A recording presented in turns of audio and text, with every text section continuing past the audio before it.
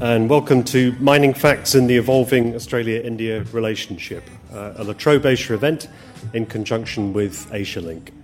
I'm Ewan Graham. I'm the Executive Director of Trobe Asia at Trobe University. I'd like to start this event by acknowledging the elders of the Boon Wurrung and Wurundjeri people, who are the traditional custodians of the land. I would like to pay respect to their people, both past and present, and extend that respect to other Aboriginal Australians. Trobe Asia is very proud of our efforts to engage the public in thoughtful debate and to deepen our understanding and knowledge of the region in which we live. Now, there's no such thing as a bad time to do an event about India. It's a large partner, and Australia-India relations, I think, at any time are worthy of attention.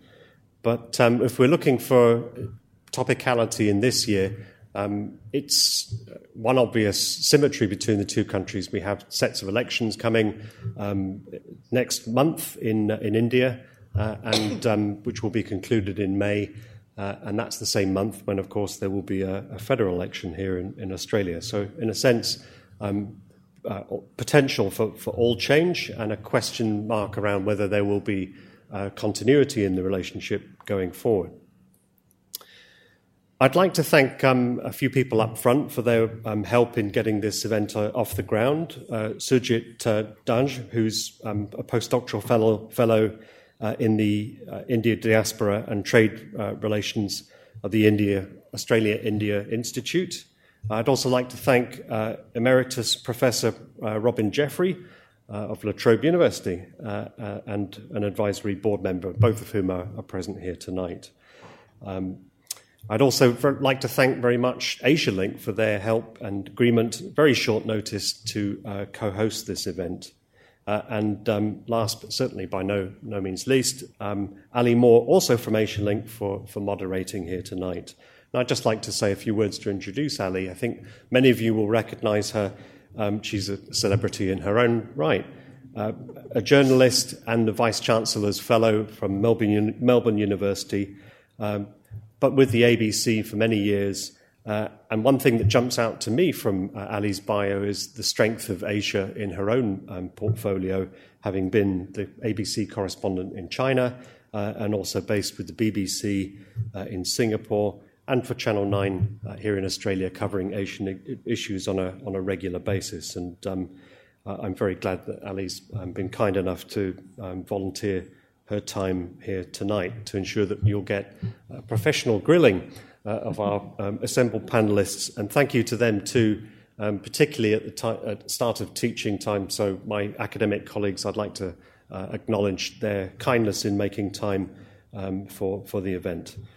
So without further ado, there will be a chance for you, and thank you for your presence here tonight for question and answers. Ali, over to you. Thanks, Ewan. And if I can just say thank you so much, all of you, for coming. It's a nice small group, so I think we should make this a real conversation. So I'll have a bit of a chat. I won't grill them so much, but I'll have a little chat with our panel and then open it up for questions, and I'll be really interested to hear what you would like to know from our experts here. I wanted to start with a quote from the India Economic Strategy to 2035. I don't know how familiar you are with this, but this was the Department of Foreign Affairs and Trade publication produced by Peter Varghese. And it says, quote, "There is no market over the next 20 years which offers more growth opportunities for Australian business than India." And I think about that statement and I think, well, of course, opportunities make something possible, but they don't necessarily make it happen. And when you think about the Australia-India relationship, it's almost wistfully described by some as being stuck in the 3 Cs, and that is the curry, the cricket and the Commonwealth, not necessarily in that order. And according to the Financial Review, Australia's investment in New Zealand is more than 10 times what it is in India. Our two-way trade with New Zealand is on a par with our two-way trade with New Zealand. Bearing in mind, New Zealand's got 5 million people, and India, of course, has got 1.3 billion. So we clearly have a bit of a way to go. And yet at the same time as there's that sort of faltering economic relationship, the diplomatic and security language of Australia very much embraces India now. I mean, there's no question that Indo-Pacific has has now taken over and truly replaced Asia Pacific. And there was a lovely quote from former Foreign Minister Gareth Evans in a speech last year when he talked about Indo-Pacific, and he said, obviously we like it because it reflects the reality that we've always looked geographically west as well as north and east. He went on to say, and India likes it because it reflects the reality of its own vital role in the future of the region. So to follow that change language, Australia has also deepened its security ties. But the question now is, what does the future hold? And particularly at a time, as Ewan said, when both countries are going to the polls. Of course, Australia's polls are rather faster than India's polls, but that's very understandable when you consider the differences in population. So how do we, when we've got compelling reasons, how do we build closer ties? What is the answer to that question? That is why we have three terrific panel members here. We don't have a fourth. Of course, you would be aware that Adani was meant to be joining us, but they weren't able to make it, which is disappointing, but by no means diminishes the conversation. So please welcome our panel. At the end, we have Professor Ian Hall, Professor of International Relations at Griffith University. He is the author of Modi and the Reinvention of Indian Foreign Policy, published by Bristol University Press. And he's currently working on an Australian Research Council-funded discovery project on the evolution of Indian thinking about world politics since 1964. I'm guessing that's rather a long book. Dr. Ruth Gamble is the David Myers Research Fellow at Trobe University. She's an environmental and cultural historian. She's currently working on an environmental history of the upper Brahmaputra River basin in the borderlands between China and India. And I should point out to you, she speaks several Tibetan languages, including Bhutanese and Sikkimese, and Hindi and a smattering of Chinese. And she reads Sanskrit. So she's very, very good at understanding what is going on the ground in India and China. And we have Shabbir Wahid, who's the director of the VFS Global Services. He's a former Australian Consul General and Trade Commissioner to India. And since arriving here in Melbourne in 1982, he's successfully exported Australian primary products such as bulk minerals, including steaming and coking coal, and agricultural products to India and also the Middle East. Please welcome our panel. So, Ian, if we can start with a broad overview of the Australia-India relationship, can you paint a picture of the strength or otherwise of that relationship? What we've seen over the last 15 years or so is a real transformation in the relationship, actually.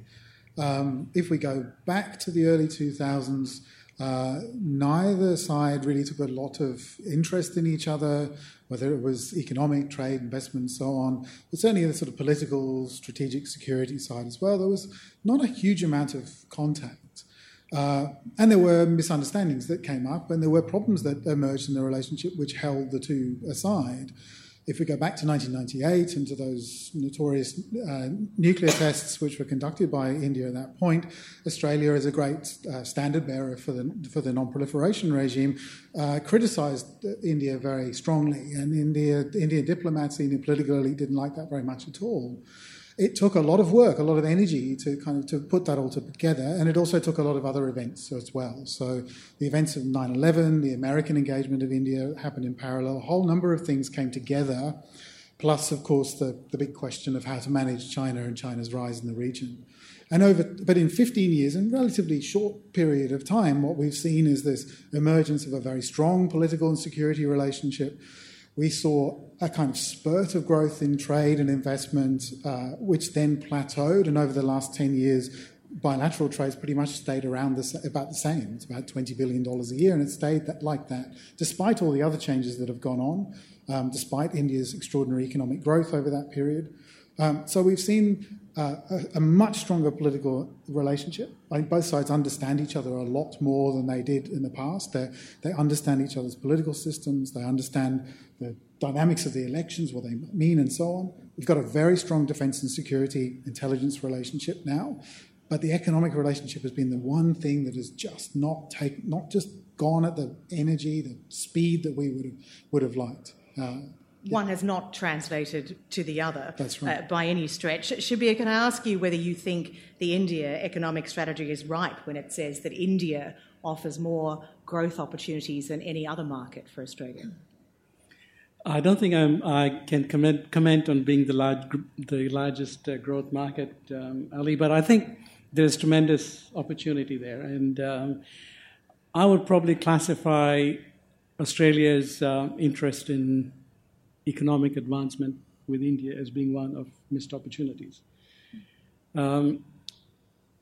Even though we don't talk about the 3 Cs anymore, but that is a fact, that there is so much of commonality between Australia and India.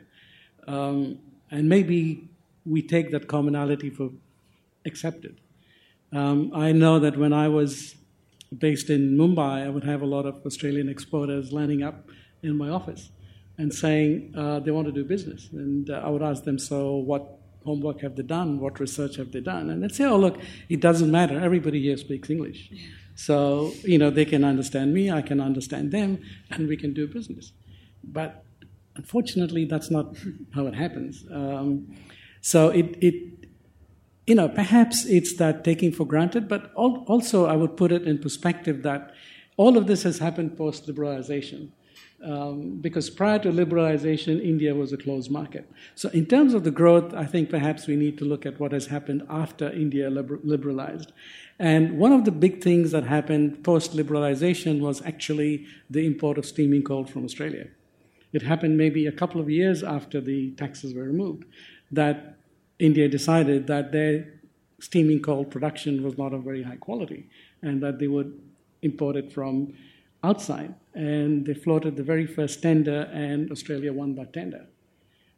So it was a very auspicious start, but it hasn't built into anything. And in fact, we talk about the 3 Cs, but it was notable that Scott Morrison, in a speech that was given when the Indian president was here recently, he used the cooking analogy. He said, we're still at the early stages of cooking. We're infusing the oil with the cloves and the curry leaves. I mean, it does seem extraordinary that even though we were among the first with that steaming coal contract, where are we in 2019?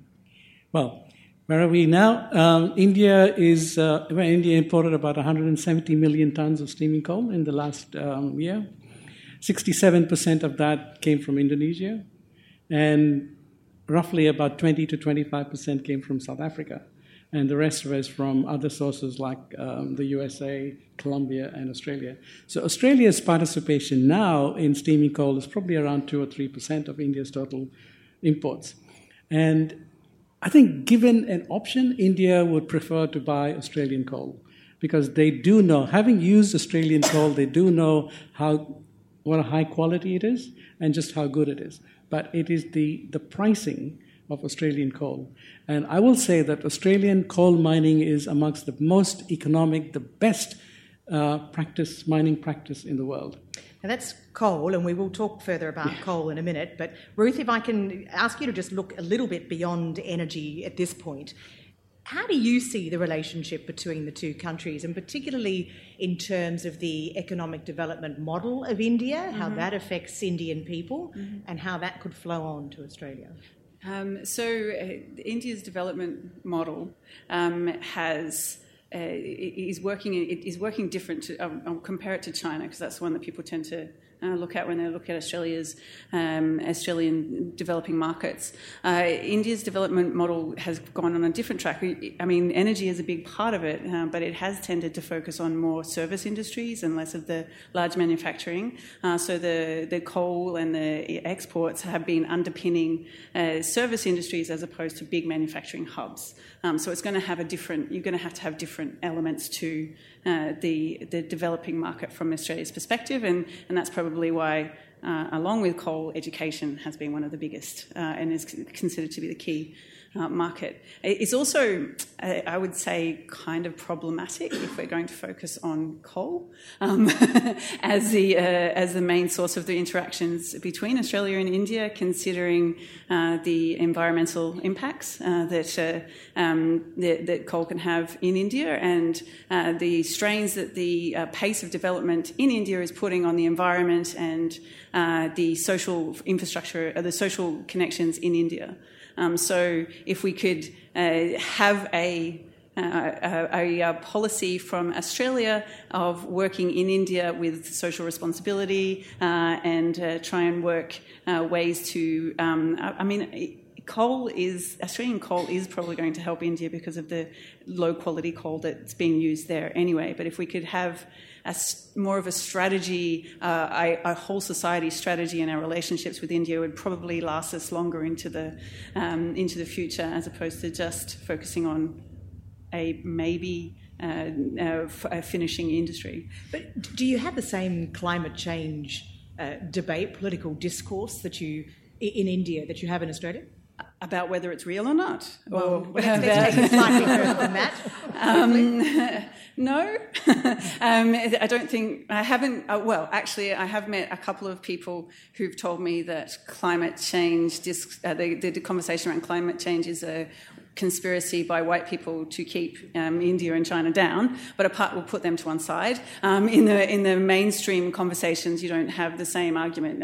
Is it the same political issue, imperative here, really, that it's become in this country? It seems to be kind of very fragmented. So Modi, Narendra Modi, the right-wing conservative leader, hasn't been arguing against climate change, and in fact has been a big promoter of alternative energy sources as well as coal. And I think that's probably what you're looking at. India is developing so fast and it's changing so in such a big way that whether it's coal, whether it's solar, whether it's hydro, I mean, it's still very much most of its energy comes from coal, but it is changing so fast that it wants to take in all of these different elements. Yeah, but it is a nation that is feeling the impacts of climate change now, right? And there's no one arguing that it's not happening. Yeah. If we stay on except that one guy, yeah. If we stay on the economic and trade side, Ian, how much complementarity do you see between the two economies? As I said earlier, just because there are opportunities doesn't mean it's going to happen. I think that's where there are tricky issues. So what Australia has been exporting to India has been primarily, yes, coal, raw materials, but also education-related services. But when we talk about those, Australia's a little bit odd in how it thinks about that. So it thinks about students coming here as exports. And not everybody conceives of students coming here in that way, and certainly we might kind of categorise that as economists as exports, but it's a different kind of social dynamic, if you like. We export lots of gemstones, diamonds, and such like that go into Gujarat, where they're cut and turned into jewellery and things like that. That's a pretty major. That's in the top 5 or so of exports over the last decade or so. Where I think Australia is strong in services, but so is India, and that's where things start to get a bit more complicated. So, then they get clashes rather than complementarity. In banking, financial services, and things like that, in some of the sort of back-end business services and so on, we'd end up directly competing with Indian businesses. And we also end up coming up against the big frustration, which is that liberalisation happened in the 1990s, and it was very significant in India, but it didn't go all the way. And India still has a heavily protected market in some sectors, and particularly in things like agriculture. So, services, yes, agriculture is another one. Australia is a huge agricultural exporter. Potentially there's an enormous market in India for Australian goods, but India's farmers are very strongly, heavily protected by the government for, good and bad political reasons. So Peter Varghese' report, I'm not advocating anybody goes and reads the whole 500 pages. It is excellent, all 500 pages of it, but if you read the summaries of this is a very good summary, we should say. It does a very, very good job of laying out some of the challenges. But it still talks about structural complementarity, doesn't it? It does. I'm not sure. I think that's a very nice phrase. I'm a little bit less convinced that there are those complementarities. I should say I'm not an economist, but I'm not sure that there are as many. The other problem, of course, that we've got here, there's two other issues. One of them is that the trade as it's developed is very much in Australia's favour and not in India's. And that's a big political problem in India. India looks at a whole number of different trading relationships and sees imbalance. With China, it's a huge imbalance, and it's getting bigger and bigger every year. And the Indian politicians and the Indian population are not necessarily very happy about that. So that is a big issue for both. And then this is the liberalisation problem. Shabbir, can I ask you about do you agree with that assessment of the complementarity or lack thereof between the two economies? I agree with the outlook where India looks upon Australia as saying that there is such a big difference in the balance of trade, that it is so much in favour of Australia, and how can we try and rectify that. But they also know that the traditional exports from India have essentially been TCF, textiles, clothing and footwear. And there's not really much else that has developed from the Indian side to Australia. Sure, one of the things I was doing was importing granite, and that is expanding, but that is again under competition from granite that's coming out of China. So there is very little in terms of resources as such that India can do. And one of their ways is possibly trying to go into the services area and trying to export some of their services. And they did that with their back office operations. But then you know what happened here in terms of the public perception of outsourcing everything out to India. So that didn't progress very much. But I believe that at least the people of India realize that they cannot have a positive balance of trade everywhere that they go with. It's working within whatever it is that they can do. However, going back to what I'd said about missed opportunities, and leading again to what Ian was saying, it's that value-added component that Australia does not seem to be making progress with. For instance, agriculture. Yes, Australia exports wheat to India. Australia exports chickpeas to India. Australia exports dung peas to India. The whole situation where India is looking at self-sufficiency even in agricultural product, even in wheat, their storage facilities of wheat are terrible. They lose more to wastage than they can actually supply to people. And I've been to many of the storage facilities. They're just terrible. So that's an opportunity. Absolutely. So it goes to that. And again, in the agricultural production chain, in fruit and vegetables, almost 20% of Australia's fruit and vegetable production is lost due to wastage. They don't have proper cold storage, whereas we have got really good cold storage facilities, logistics chains is excellent here. And that is where perhaps I was talking about maybe that connectivity not coming through, where we can actually sit with people on the other end and say, all right, this is what you want to do. How can we help you get there? So let's explore that lack of connectivity in a bit more detail. But first, let's sort of start with a really obvious elephant in the room question. Adani. Ruth, I'm going to throw it to you. The furor, for want of a better word, over the proposed Carmichael coal mine, is that about India? Is that about we don't want Indian money? Right. Or is that about coal and the environment? So you're saying this from in Australia, right? Well, in Australia, but from the way the Australians are approaching it. So I would say that I have a strange perspective on this from not only working in, spending a lot of time in India over the past 20 years, but also coming from Queensland and having a family half full of coal miners. So from the end, half full of coal miners and half full of environmental we have interesting Christmases, environmental activists. Considering that I've had to explain to a lot of both sides of the family that Adani is actually Indian, I don't think it's necessarily about India. And it's also an interesting... I do think that the attitude towards Indian business is it has a different tone and a different prejudice, if you like, in Australia to what I've noticed, because I also have to keep an eye on the attitude towards China and from working in Asian studies towards Islam as well, right?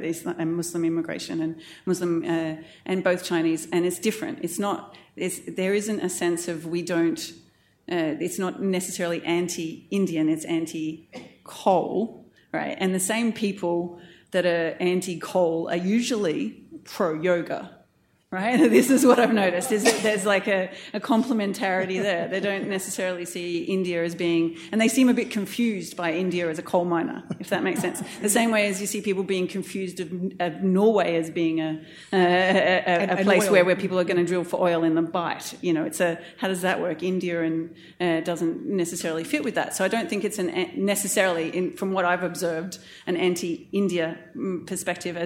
And if you do get people talking about China, it's usually an anti-China investment, and this doesn't have the same tone to it. Yeah. Which is an interesting question. I mean, you look at the statement from the Australian India Business Council, which says the Adani coal project is a bellwether project for more investment from India. If it doesn't go ahead because of political considerations, there'll be very likely implications for trade between the two nations. Shabbir, how do you read that statement, and how is the situation with Adani being seen from an Indian point of view? Good question. Well, they're not here, so I can't ask them, but I think it's an important question. Overall, the perspective of Adani investing in Australia for India is good news. It's good news that an Indian company is coming out and doing something in the mining industry here, because India's been talking about it for ages and ages. The Steel Authority of India wanted to come and invest in coking coal mines.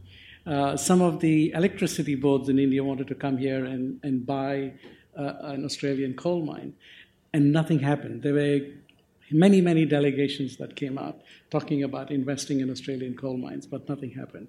So here, finally, we have an Indian company that is willing to buy an Australian mining, coal mining organization, or take one from Greenfield's project. So I think overall they're very, very happy for it to go ahead. But is it a bellwether? If it doesn't go ahead, will it damage bilateral investment ties?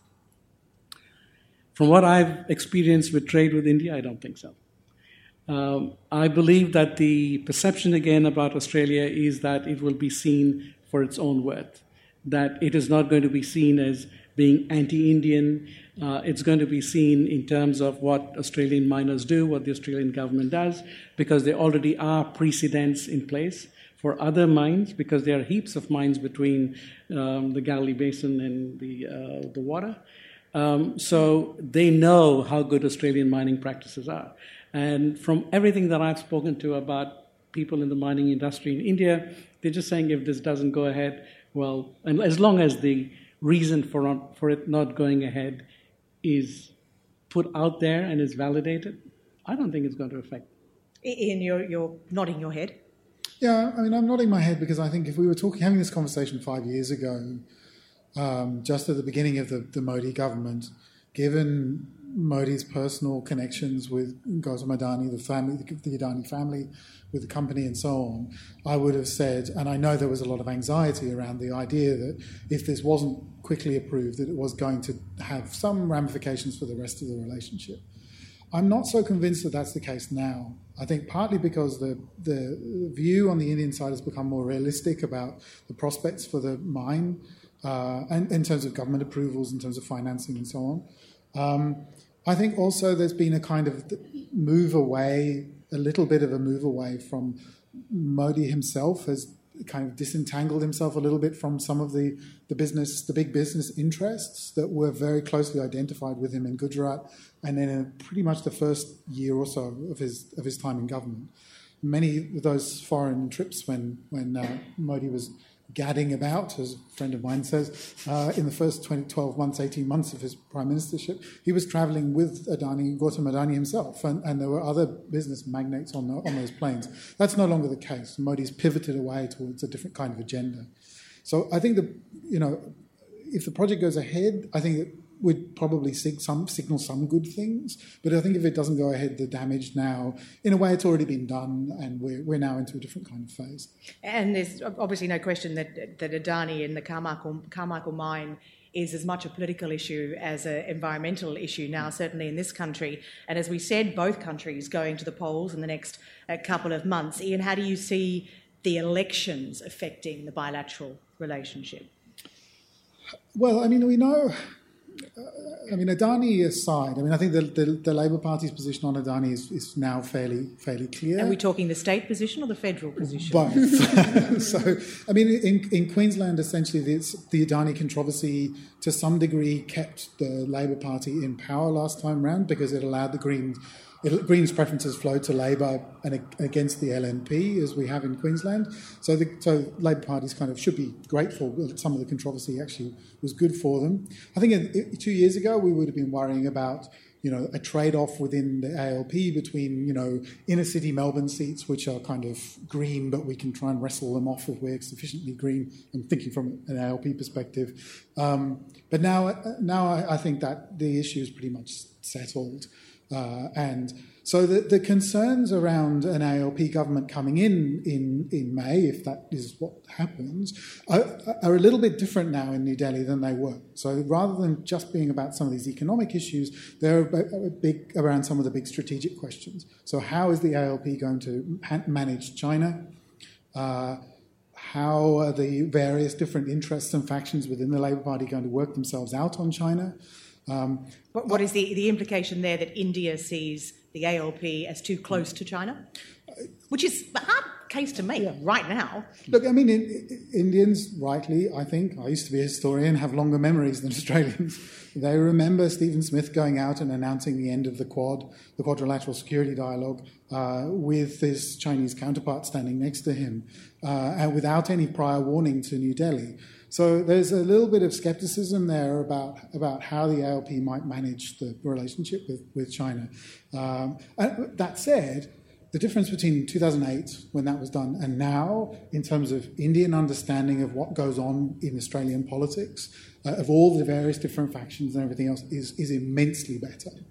There are scholars, there are diplomats who understand Australia extremely well, probably better than we understand what goes on in New Delhi. Shabbir, what about looking at it from the other side, I suppose, the Indian election? Are we expecting any significant changes in India that could impact on the bilateral relationship? There's still an ongoing debate about that, Ali, because I just came back from India about a month ago, and the fever for the elections is already heating up, and people are talking about the elections and talking about what might happen and what might not happen. I seem to get the general feeling that Modi is doing his homework very well, which he did even in the last elections. He's being able to gather his forces together and make a good pitch for coming back in. But at the same time, on the minority side, there seems to be a movement, a very focused movement. And one of the movements that people that I've been talking to about is called No Voter Left Behind. And what they are doing is going out to all the constituencies that are marginal in terms of their voting and on-ground discussions with people to tell them to go and vote. Not telling them how to vote or who to vote for, but just saying, look, this is a critical time where every Indian needs to come up and be heard. So go up and vote for whatever it is. Now, how much they're going to be successful, what is going to happen, needs to be seen. But overall, I still think that the relations between India and Australia are very sound, irrespective of what happened in 1998. And by the way, 1998 was when I was sent to India as Consul General. So I took it on my chin, and it still hurts when I talk about it. In spite of that, in spite of the Harbhajan Singh episode, in spite of all these little dips, it's been very robust. Would you agree with that, Ruth? I mean, do you see any significant change in the relationship post-election? It depends who wins what, doesn't it? I don't know. Well, that, of course, is the big question. Yeah, it doesn't stop us hypothesising. No, because it seems... I was in India recently, and there was... there's a lot of people that are convinced Modi is going to win, and then other people... the way that they explained it was people keep saying Modi or whom, and then the other people were saying India can operate without an other, so that it doesn't have to be another Modi to compete with him, so you can end up with coalition of all different forces, and then a lot of kind of trading, and then someone that you don't know may end up being Prime Minister, right? So the two sides, one of them is quite a cohesive force from the BJP side, from the Modi side, but the other side is so various and so multifaceted, and it's so complicated that you could end up with anyone. Right, so well, not quite anyone, but there's a whole, it could be anything from a local representative that's put forward from a local political party to one of the people from Congress. So it's complicated. But if Modi won and then the Labour Party won, I can see the tensions that you're talking about, because the discourse about China and India is a bit nuts. Right, it's more exaggerated than most of the things that you hear in Australia. So along what lines? That anything that happens in India, usually you can find something in China to blame for it. Right, and not just in terms of trade imbalances, but there's a lot of security issues that India seems very worried about. Which, I mean, it's understandable. China is up in the hills and is much more powerful. In the northeast, where I've been working, there's a lot of worry from the Indian state that there's people within that area that are going to side with China and trying to undermine the Indian state there. So there's a lot of security issues but none of this is discussed in a very rational way, it seems to me, or a very informed way. And so I'm interested that you're saying that India knows more about Australia, because most of the discourse, most of the conversations they have about China are really uninformed. And Ian, you made the point that China has been one of the impetuses for that closer security relationship. Yes, that's that right. We have. Yeah. I mean, the initial relationships, it starts to improve around counterterrorism and so on. But a lot of like these processes generally do, once you start engaging and get agencies talking to each other, it tends to kind of branch out into other areas. So by the time you get to the mid-2000s, the conversation is about China and about the various different impacts, both positive and negative, on the region, economic, strategic, security, and so on.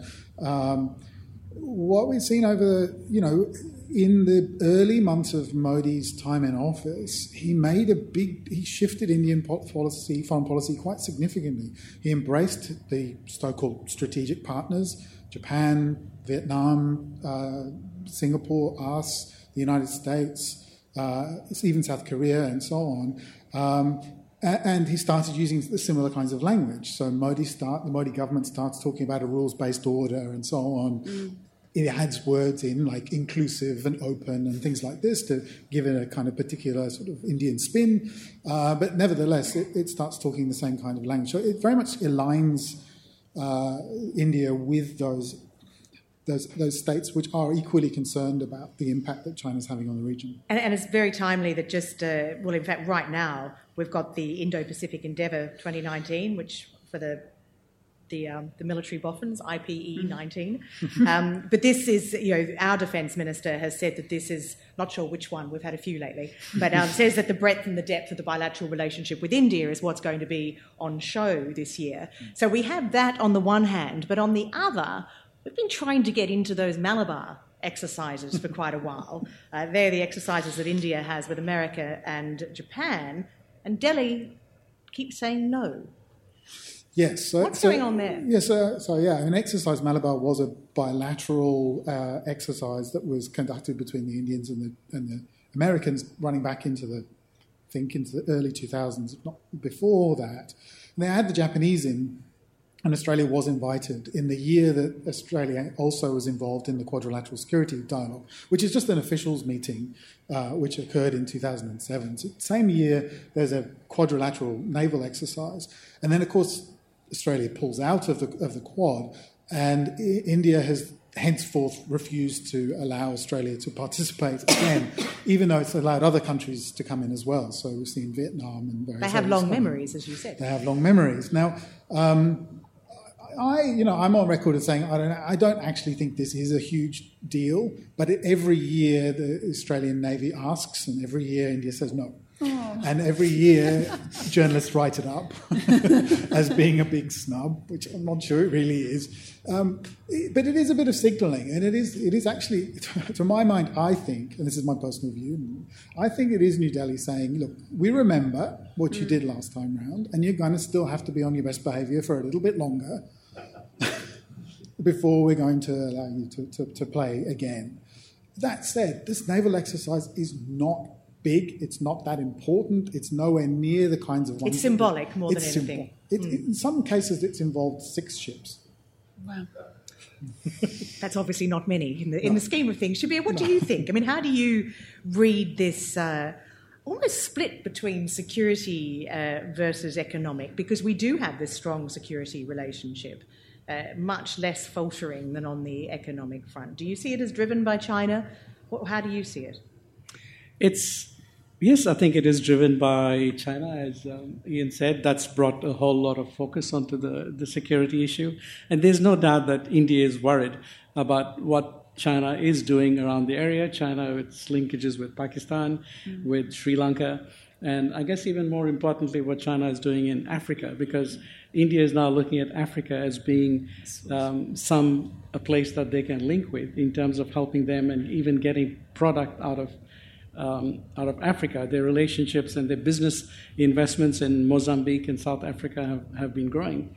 But they see China around there, and they see what China is doing, particularly in the mining industry in Africa. So relating to all of these, yes, security is a major concern for India.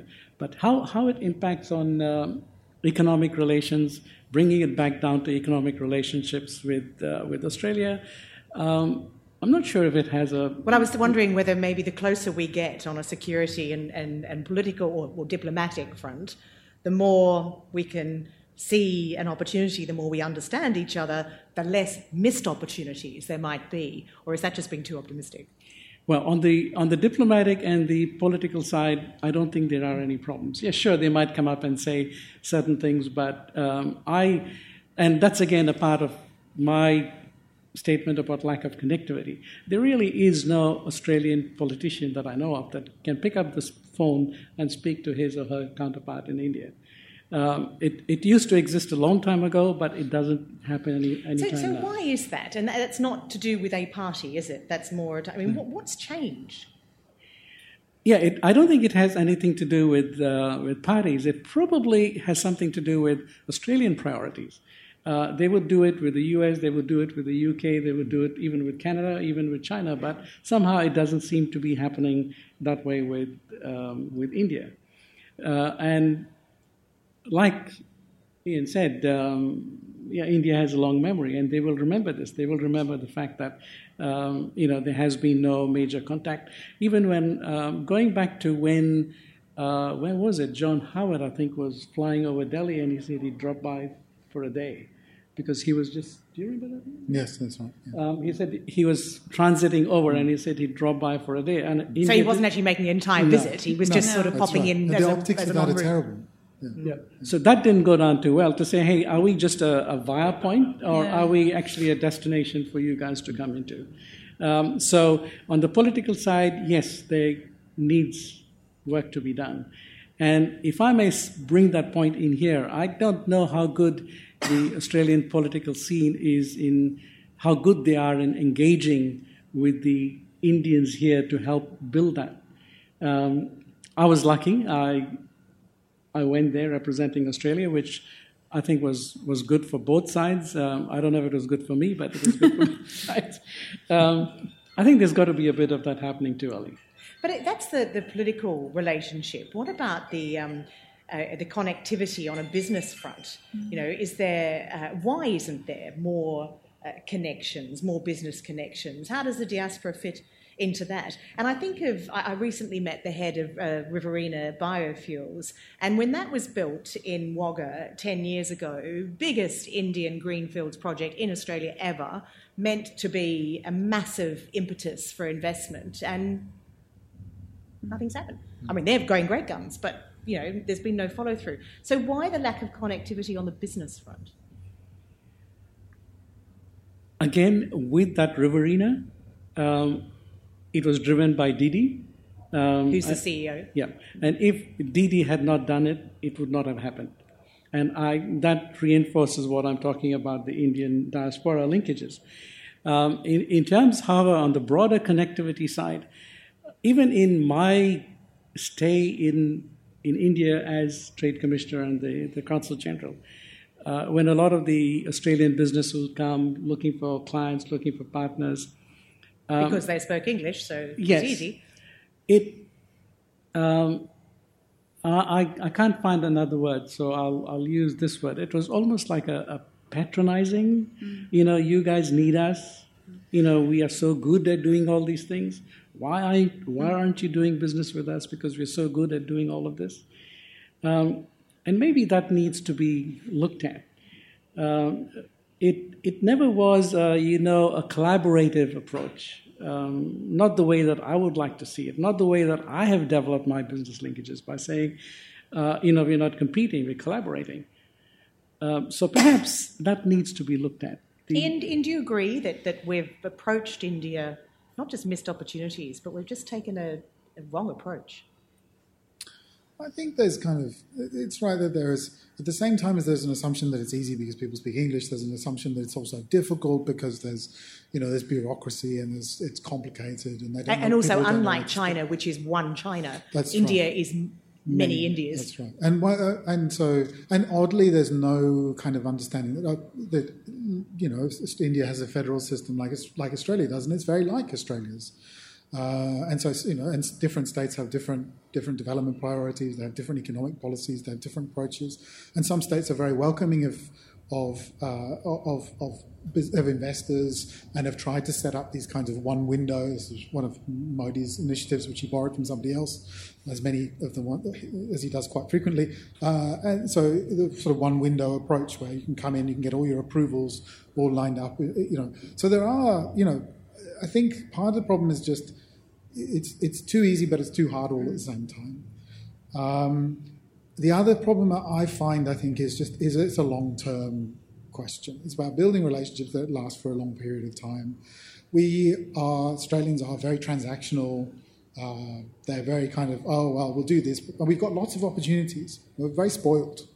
Having an entire region to sell to, lots of different partners that are willing to play ball, open markets that have been sustained over a long period of time that don't require the kinds of long-term relationship building that perhaps would be involved with India. So there's a whole range of different factors, I think, there. Ruth, when you're working on the ground, do you get that sense, particularly the need for the long-term partnership building? Long-term partnership building, and this combination of thinking that India is both easy and too hard, I think, is just really nailed it. But also I'd say for security as well as for government-to-government connections, business connections, education connections as well. There's this idea that having Indian students in sometimes is too hard and too easy at the same time. We expect you to be able to speak English, and we're not going to give you help all the way through. On the ground, it ends up being this real. And I'm actually concerned if we leave it to the diaspora that we're creating a kind of a false connection between Australia and India. It's Australian as a whole, and if it wants to connect with India, needs to make a better effort. So I'm thinking about this in terms of the way that we've interacted with China, and we have so many specialists, and we have so much education and everything, and we just, in the more mainstream of Australia, ignore India and represent it as being one of the stereotypes of being too hard or too easy. And I don't know which C that is, curry, cricket, or whatever. But it means that there's either people go there with this idea, I'll just go and make a transactional, have a transaction, and then I'll get my money and leave, right? Or they go there and they won't leave the hotel because it's too hard, right? So there's this lack of really wanting to engage with the area and its complexities. But the thing is, and that's what I was thinking about, what we can get from India as what India can teach us, right? That idea of diversity, the idea of multiplicity of cultural spheres interacting with each other, the diversity of India, and being able to appreciate and the way that that's cultivated. If we can have some access to that, we could learn heaps. It could be something that we go to India with an idea of we need to learn from you, as opposed to here's what we know. Because the other thing is, long histories isn't just 1990s. It's the fact that we're a member, like they said, the Commonwealth is something that's going to connect us. Really? Like, we're Britishers. You know, we were the people that won from the empire. I think that's part of it, is this idea we're more developed. We've got this is what we can show you. But when actually there's a lot we could learn from India in so many ways. I'm going to open this up to questions from the floor. Just one more quick question for Shabbir. I wonder, is it fair to say that China in many ways has sucked the oxygen out of the India discussion in this country? I mean, how different would the relationship be if we didn't have China? Well, yes. It's very hard to imagine, but... Yes. Blame China for everything. No, why not? But I think, again, that's a good point, because, yes, I would have thought that if Australia did not have all this engagement with China, that India would be on a different footing with Australia. Let's open this up for questions from the floor. We've got a roving microphone. We've got one down the front here. Just front. Thank you all the panelists for your wonderful talk. My name is Suki, and my question is to Professor Einhorn. As you mentioned about liberalization, privatization, globalization, which happened in India in 1991, and it was not implemented well, which I completely agree with you. And I'll tell you why it was not implemented. Because when there is a government in power and its government is trying to pass a bill in the parliament, the opposition will not let it work. So at the end of the day, businesses will suffer and poor people will suffer. This was happening. And what I feel the politicians, when I see in both the countries, Australia and India, for example, Fraser Anning making a comment about Muslims in Australia, the same politician in India will come and ban Muslims in India and send them to Pakistan. So such politicians are basically dividing and not uniting. So what I'm trying to ask here is, like, both these two countries, do they need politicians like Jacinda Ardern, who is uniting and not like just dividing for a better relation between Australia and India? I'm not sure anyone needs a Fraser Anning, really. But Ian, do you want to take that? I think we could all do with a Jacinda Ardern. Although we have an Anastasia Palaszczuk, and she's not done a bad job in Queensland. The point that I was trying to make, I think, about liberalisation is that one of the great hopes that was raised when Modi came into power in 2014 by Western commentators who didn't quite know the BJP, the party that he's head of, didn't really understand their economic platform, was that we would see kind of a further push for liberalisation. But the mistake was that while the BJP is quite pro-business in some areas, it's actually quite sceptical about liberalisation partly for economic reasons, but also for sort of cultural reasons. As cultural nationalists, they fear that economic liberalisation may bring westernisation in cultural terms, and so there are big segments of the BJP that are against that. So I think, and what we saw when Modi came to power too was a great hope that we would see bilateral trade deals, one with Australia. The New Zealanders wanted one. A whole bunch of countries were kind of looking to see that these were going to be concluded, and that didn't happen. And that has been a disappointment. But in a way, we shouldn't have been disappointed, because we should have known better. Shabbir, do you want to comment on that at all? Yes, especially now, I think it's a major issue in India, especially with the elections coming up. And there possibly could be a change, like Ruth was saying. We don't know. Anything could happen. If Modi doesn't come in, who's going to come in? We don't know that. There's a whole lot of options open. But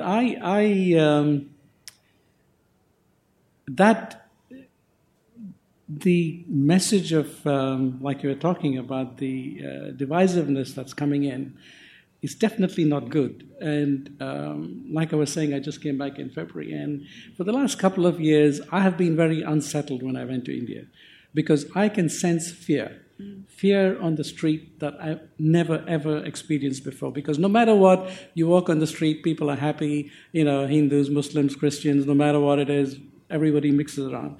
But in the last couple of years, I've actually sensed that on the street, that people are afraid. And that's not a good thing for any country. Because others have been given license. Correct. May I just make one other point on that? I mean, I should have come back to that point.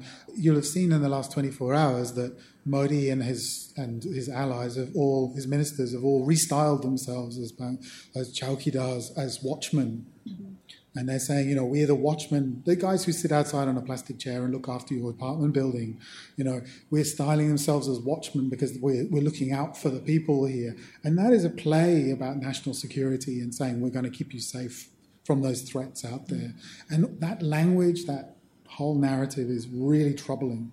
But it's one more troubling thing on top of so many other things that have happened over the last 5 years. Because I haven't seen fear, I've seen anger. I mean, fear as well, yes, but the overwhelming emotion on the streets in some of the places that we went to is anger. At inequality? The main thing that I was seeing anger at, it was the Modi citizenship bill in Bengal and the northeast, because he had an idea of people who came in who were not Muslim could have citizenship, and there's large amounts of immigration to the northeast and to Bengal from Hindus and Buddhists from Bangladesh. And there was a lot of resentment towards Hindu nationalism in those areas, and then in other places the minorities were fearful, and then there's also it was very divided. Everything was coming down to division and arguments, which there's echoes of here. Fraser Anning is the most disgusting version of it. We've had the same. Increasingly in the wake of Christchurch, we are really having that conversation. Yeah, we're definitely having that conversation, and I don't think. Well, it's not. Modi's not having that conversation. No. Modi's participating in another way. Yeah. Okay, so I'll just move on. We've got a question down the back in the white shirt, and then Penny.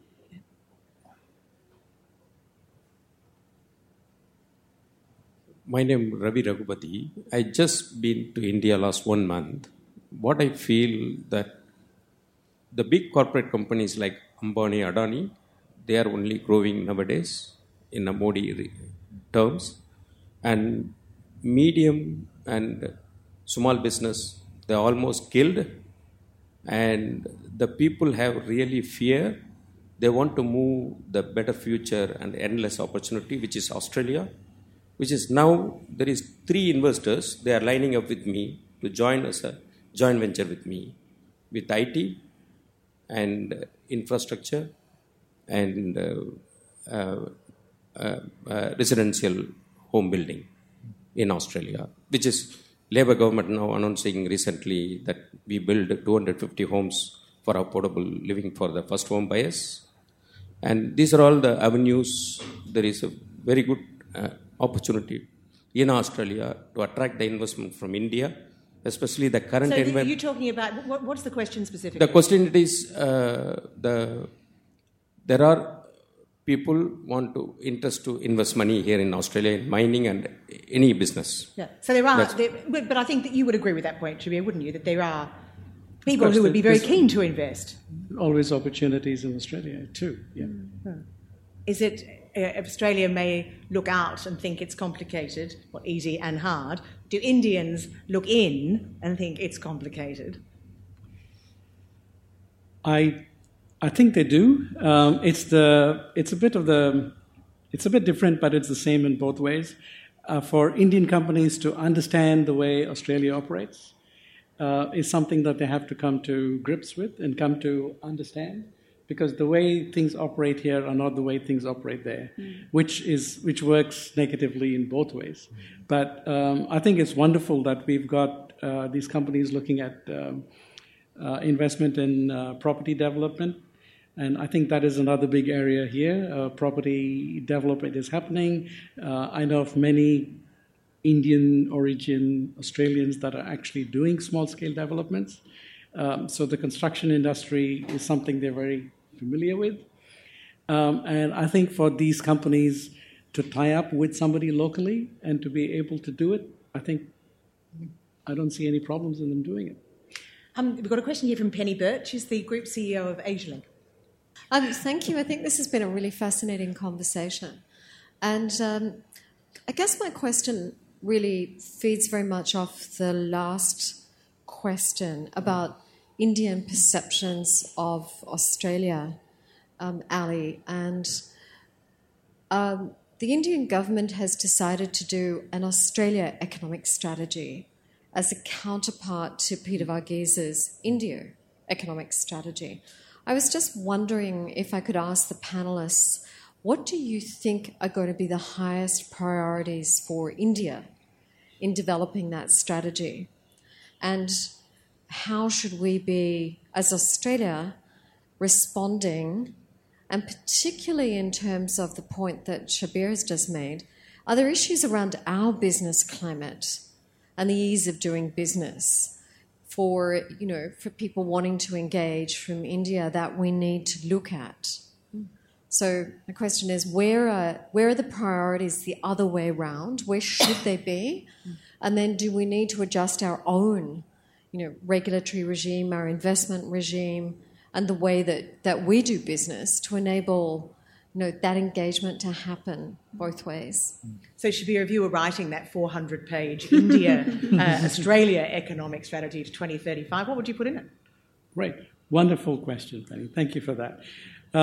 Look, the two areas that jump up, and which is what a lot of people, when I visit and talk to them, come up with, is food security. And India is trying to obtain or attain self-sufficiency in food production, and that's going to be a hard task. Sorry. Because their traditional methods of the way that they've subsidized the use of fertilizer is actually killing their own agricultural growing of produce. And already, like I have said, Australia is exporting chickpeas and down peas and lentils and wheat. So again, they are aware of the good quality, the good work practices in food production in Australia. I understand we're even exporting blueberries to India now. So they're aware of that. And I know that people have been looking at it, people have been talking about it. How can we link our food security with Australia? How can we rely on Australia to be able to supply us with the food grains that we are lacking? Not only that, but then for Australia to help us improve our own growing practices so that we might be able to reach self-sufficiency down the path. That, I think, is quite a significant area that they would be looking at. Education, I think we've spoken about it. We've done a lot about it. And strangely enough, again, mining. India looks on Australia as a resource-rich country. And what they want is to be able to get some of those resources that will then help them to develop their own industries. Now, we haven't spoken about coking coal. Coking coal, India can only get coking coal from Australia. They have no choice because there is nowhere else in the world that they can get the kind of coking coal they need. And again, as you all know, the whole steel industry in India is going through the roof. Yeah. Their annual consumption of steel has gone up by about 5 times.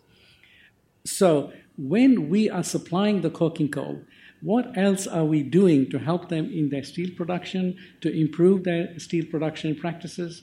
There are a lot of, I think there are about 5 steel producing companies that are, what do you call them? They're not doing well, so the government is looking at taking them over, going under their disinvestment policies, all of that. I mean, and I know we can do it. We have the wherewithal to be able to go out and help them do it.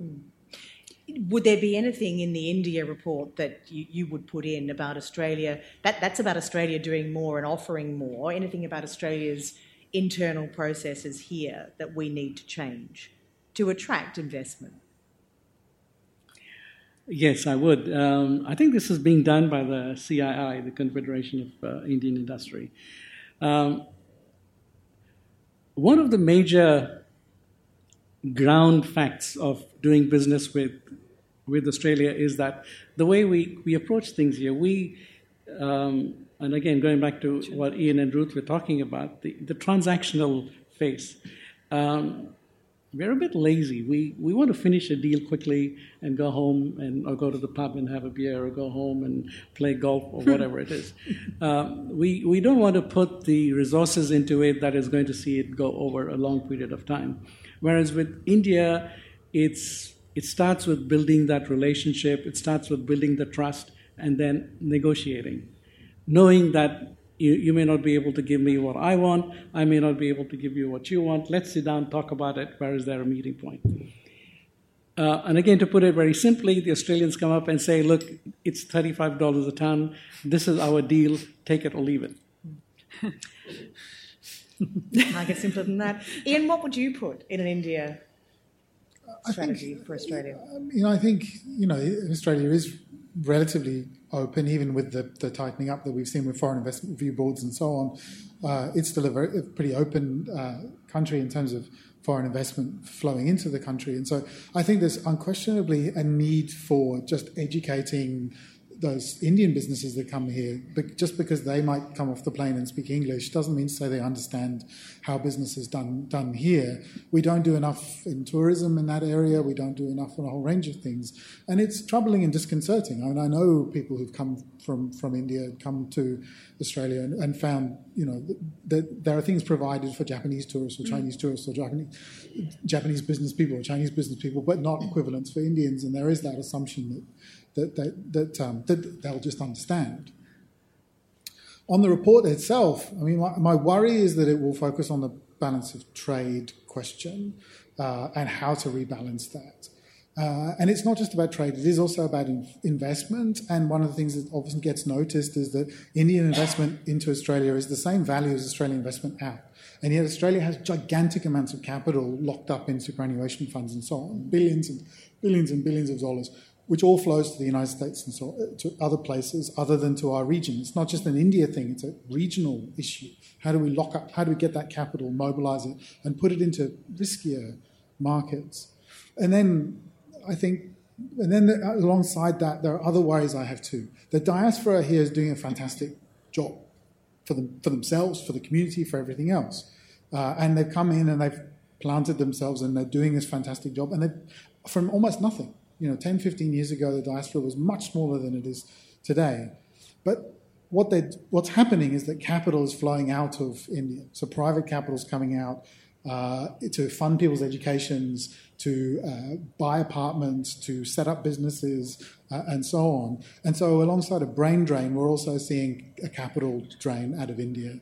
And that weakens India. It has to. When you've got your best and brightest leaving, but also the money following them too, that weakens India. And I think there has to be. If I was in New Delhi, I'd be saying, what are you going to do about that? Mm-hmm. Ruth, what would you put in it? So I have ideas. India needs food security. In order to have food security, it needs water security. And because the groundwater is dropping down by half a metre, it's in some places it's down to almost 60 metres, and there's real problems. And Australia also has water problems. Right, so there could be an exchange of technologies and figure out some way to, because this comes back to this idea of transactional. If you go to India, you want to make money out of India, or you want someone to come here to make money out of India, it happens once. If you build relationships, then you can have ongoing things that can help India to grow. India grows. Whoever's doing business in India or the Indian people investing in Australia, they all grow together, right? So if there is some kind of social responsibility embedded in the Australian interactions with India, and I actually think this idea of having a cultural explanation to Indians is part of a social responsibility. It's not assuming that everyone understands things in the same way. Too many assumptions made. So many assumptions, yeah, and so many assumptions made in both ways. So to find ways for Australian to have the Indian approach to Australia so that Australian technology can help India grow, and that in the end would help Australia. And be sustainable. I think you should all be employed and get a job writing this strategy. Liz Blake, my question is directed to Shabbir and possibly Ruth Gamble. I'm not sure, but I was very surprised to hear when you said, I was kind of delighted, but I was also really surprised when you mentioned the lack of value add. And I was delighted that you mentioned it, but I was really surprised that at that meta level or micro level that's not being thought of. And I'm shocked at that, actually, that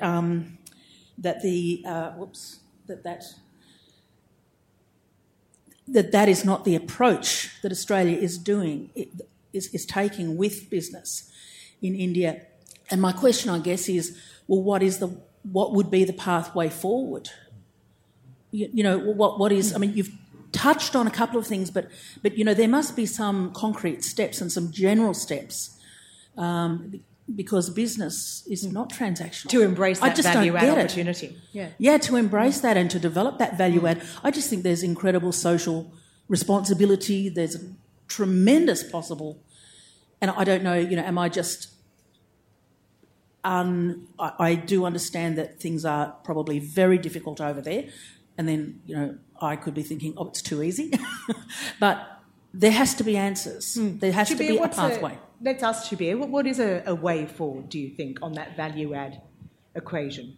Okay. And traditionally, Australia's... It's not the first time that we've been accused of not value-adding. Again, I go back to what Ian had mentioned as well about the structural compatibility. Now, here, a lot of the private companies develop their own infrastructure for preserving food, for transportation of food, for timely deliveries of fruit and vegetables. All of that is pretty well done here. Largely driven by the private sector. However, in India, you have what's called the APMC, the Agricultural Produce Marketing Corporation, which is a federal body, who are responsible for organizing what they call mandis. Mandis are the little regional fruit and vegetable collection centers where the farmers will put all their veggies and the fruit onto a little truck, hook up the tractor to the little pickup and drive it into the mandi. And from there on, the APMC takes it over. And there is where the gap is. So to me, it seems a bit not very understandable as to why nobody has approached the APMC to say, guys, is there some way that we can help you build all this So the path forward is actually not that hard. Find the opportunity, approach the right person. Approaching the right person, that I think is where we seem to not be able to do it.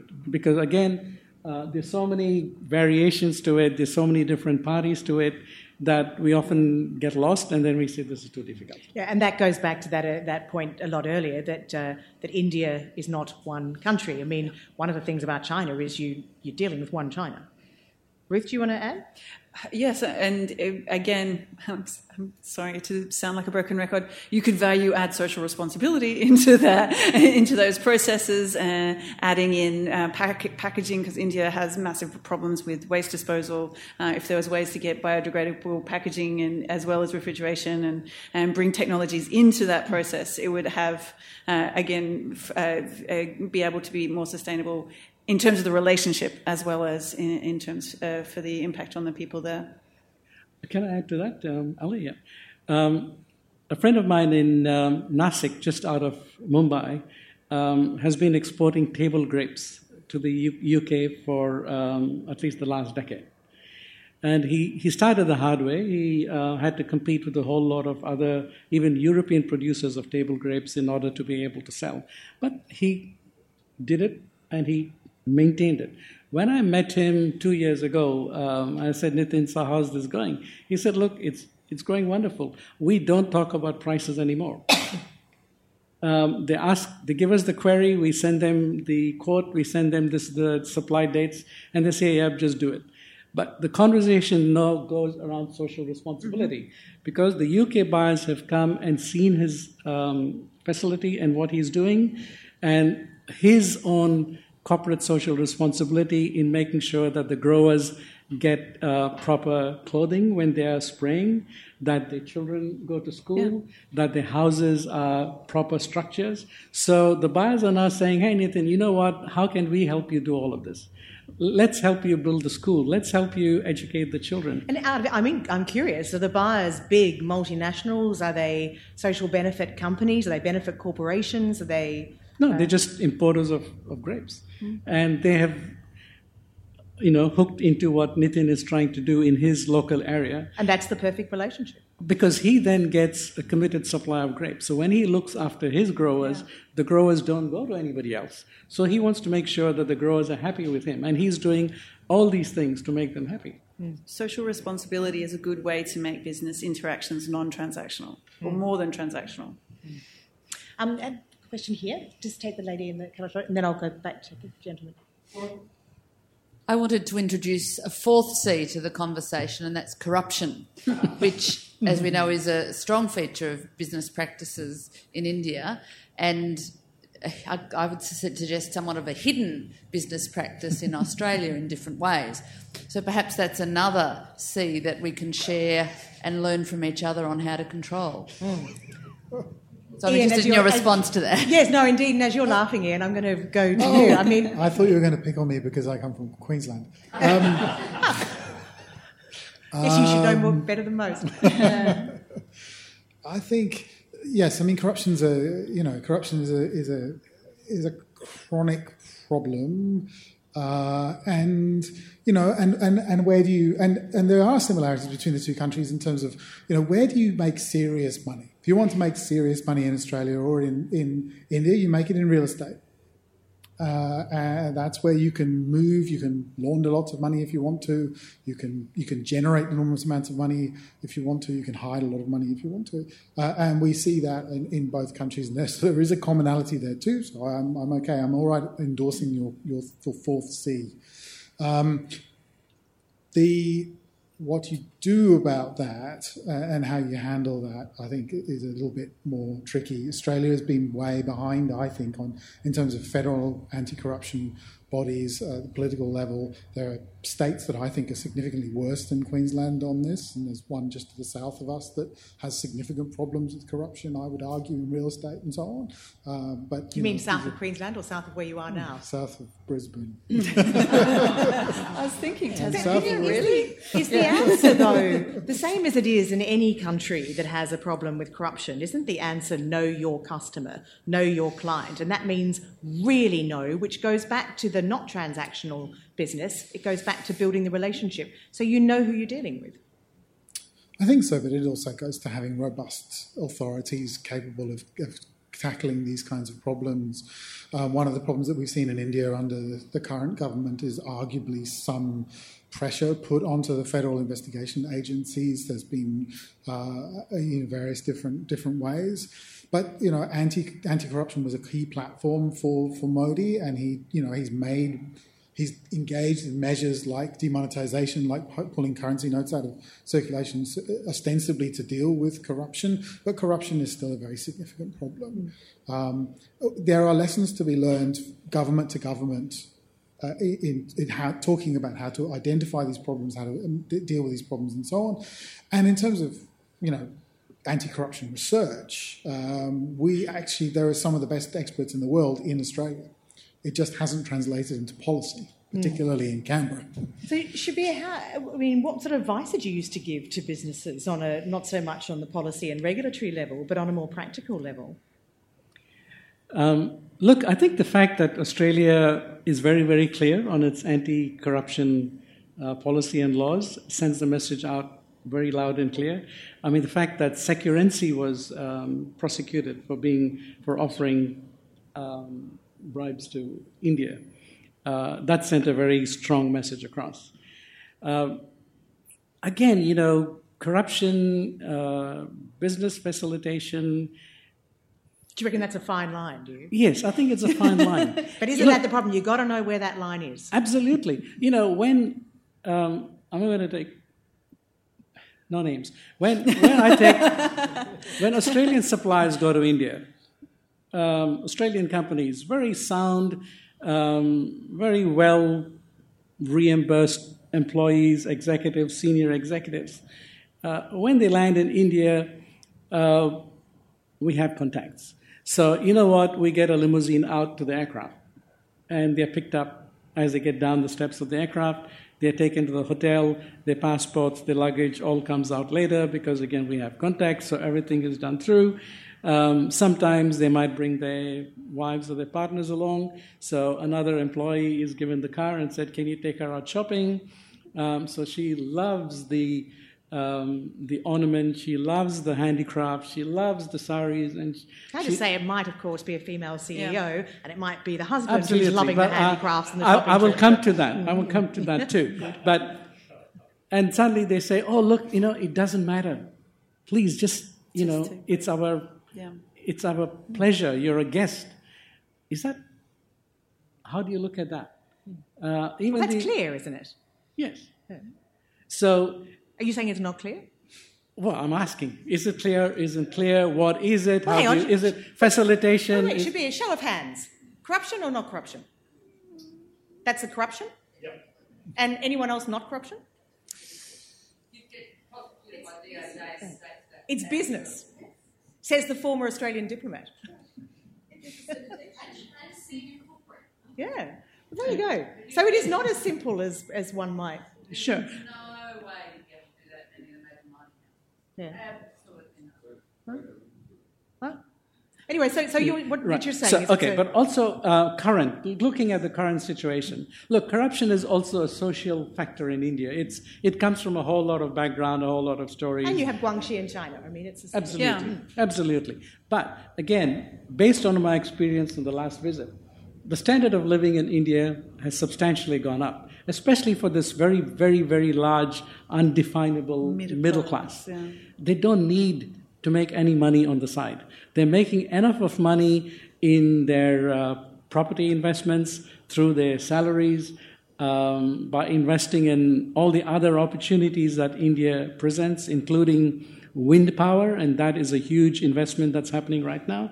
And they don't need this. They don't need the side money. They're just saying, look, we will take whatever we want to take. We don't need any of that.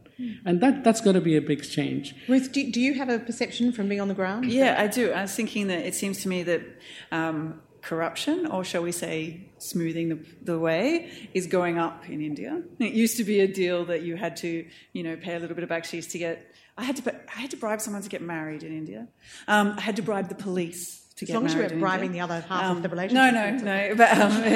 But it was that kind of low level. You know what I mean? Everyone, the people on the ground, slipping a little bit of backsheesh to someone else's, and it seems now that it's kind of evolved into limousines picking up people from the airport. So it's kind of, and I'm a little bit concerned about that because it seems like we're replicating the same kind of cosy deals between government and corporate entities that you see in China and Australia. And then at the same time, so many people have told me there's less corruption in India. Modi ji is not corrupt. He may be in Adani's jet, but he's not corrupt. It's kind of, We are almost out of time, but I did promise the gentleman down the back, if I could just very briefly, if you could just be brief with your question, that would be great.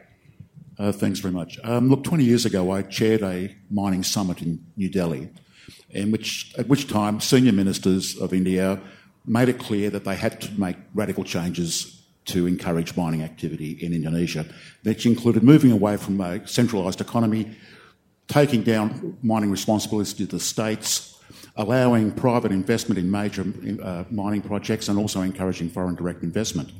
The result of that was that half a dozen at least major Australian companies went over there to negotiate and to, over 10 years in some cases, to find a way of getting through the Indian system to start projects even with Indian partners. Subsequently, some of our states have got multiple trade and investment offices around India. But my question is, since this is about mining facts, what information do we have at hand about the reasons why the major Australian mining companies aren't there? What information do we have of what the Australian states have found in delivering services to the Indian states who needed expertise at that time and probably still do? And apart from trade, what indicators are there, what mining facts are there that there actually is a collaboration opportunity available to us? Ian, do you want to just... Yeah, I think the simple answer to the question is the liberalisation that was promised didn't happen. And so as a consequence, those opportunities didn't open up. And the liberalisation didn't happen for multiple different reasons, partly because there are existing Indian mining companies that are doing mining within India or supplying coal for various different plants and so on, that have got long established relationships with political authorities. The business politics bind in India has prevented liberalisation, whereas in other countries we would say if you've got business-friendly politicians, they would be pro-liberal, pro-market. But in India, often it's been the case in key sectors like that the business interests have moved to maintain their own existing protected status within the government. And so the simple answer is the liberalisation just hasn't happened. Because those local actors, which probably couldn't compete with international actors like the kind of mining behemoths that we've got in this country, don't want that to happen. Look, we are almost out of time, so a really quick question to each of you just to finish. I just want to know whether you're optimistic, whether this report about India out to 2035 and the opportunities that were identified by Peter Varghese will turn out to be pie in the sky? We revisit this in 10, 15 years' time, or will it actually be a reality? Will we have been able to move past the 4 Cs, not the 3 Cs, and turn our relationship into something much stronger on an economic front as well as a security front? I think the answer has to be yes. It's not going to be easy, but the great strength of that Varghese report is its realism. It's a very realistic, very practical, very pragmatic report that acknowledges that there are challenges and identifies them and tries to identify ways forward. On both sides there's more realism about the economic relationship. We've given up on the idea of a bilateral free trade deal. I mean, formally, if you ask DFAT, they'll say we haven't, but effectively we have, at least for the moment, and that's good. That means we can now move forward in a kind of much more realistic fashion. Ruth, are you optimistic? Am I optimistic? I work on the environment in Asia. Some would say it's the definition of optimism. Okay, I'm optimistic. I'm definitely optimistic about the Indian diaspora in Australia. I think that's fabulous to have it, fabulous to see it growing. I look forward to it enriching Australia's culture and social and political mix into the short to medium to long term. I'm less optimistic about India is facing immense challenges, and they're not just about economics, they're also about the environment, they're also about social inequalities, and it would be fantastic if Australia could be a good partner, as well as just seeing India as a place to get stuff from, or as a way to build a market, to build something that could be more sustainable, because anything that happens in India will affect us and the region really profoundly. So I suppose I have to be optimistic, otherwise I would be too depressed. Shabbir, an optimist? Yep, of course I am. And but it's not going to be easy. It's going to be difficult, but it's not impossible. And like Ian said, I think the report that Peter Varghese wrote is excellent. How that is implemented is the question. And I recall a time just after liberalization when DFAT was releasing this book called India at the Midnight Hour, Robin? Mm-hmm. Yeah? Mm-hmm. Yes. That was perhaps the first real Australia-India engagement at that level post-liberalization, which then resulted in the formation of the Australia-India Council, and then we had the first promotion of Australia and India called Australia-India New Horizons. But that was a combined effort between government and industry. And I know that I used to fly up to Canberra quite regularly, together with a few other people from Sydney, to meet with DFAT. And we would sit down across a round table and talk about strategy, about how to engage, what we're going to do, down to the nitty-gritty that when we ran the Australia promotion in India, who would be invited, how would we structure it, how would we engage with businesses. After that, I haven't seen any such interaction between government and industry to engage with India. And if somehow we can revive that, I think that would make this optimism a reality. Please join me in thanking our fantastic panel very much. And if I can ask Penny Burt, the Group CEO of Asialink, to come up for some closing comments, that would be terrific. Ali, thank you very much, but I think you just closed for me by thanking the panelists. And I think I'm the only thing standing between all of you and dinner time. So I did actually want to say a very big thanks to La Trobe and Ewan for convening this very important conversation.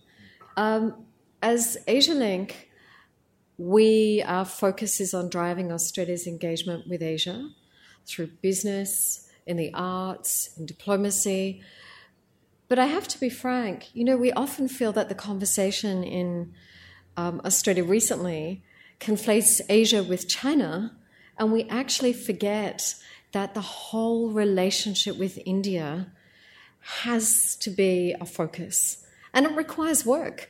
I would say, offering a huge thank you to our panelists from my perspective, instead of actually it being a very binary, it's a good idea, it's a bad idea, it's a China hedge, conversations like this that can actually help us understand the granularity of the opportunity, both the opportunities, which I think you've laid out very well, but also the challenges, make it more possible for us to steer that long-term engagement in a way that's going to work for both sides.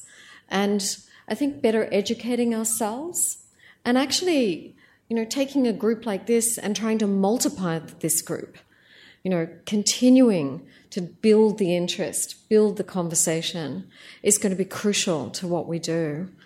I'm a member of the Australia-India CEO Council. I was appointed just after I arrived back in Australia. And we've been working quite hard to encourage implementation of the Varghese report. It's great that we've got a future direction, but making that real is actually going to require a lot more effort across sectors. I think the other thing for me that, is incredibly valuable in the conversation tonight is trying to pull out what I asked you about, because we're actually working also helping India develop its Australia strategy. It's how do we actually think through the prism from the Indian side about how to build a beneficial relationship and how to actually create an opportunity for engagement in a way that we just haven't had. I spent many, many years working in foreign affairs, and every 5 years, I can guarantee there was always a new India strategy. And not to be sceptical or to be critical of my alma mater, I have honestly, in the last 30 years, not seen any of those really deliver on the bottom line.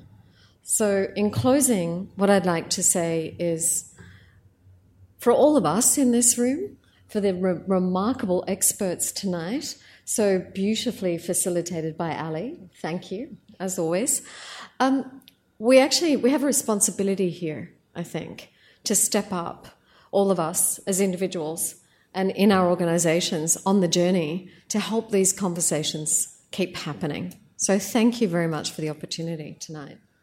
Thank you, panel. Thank you.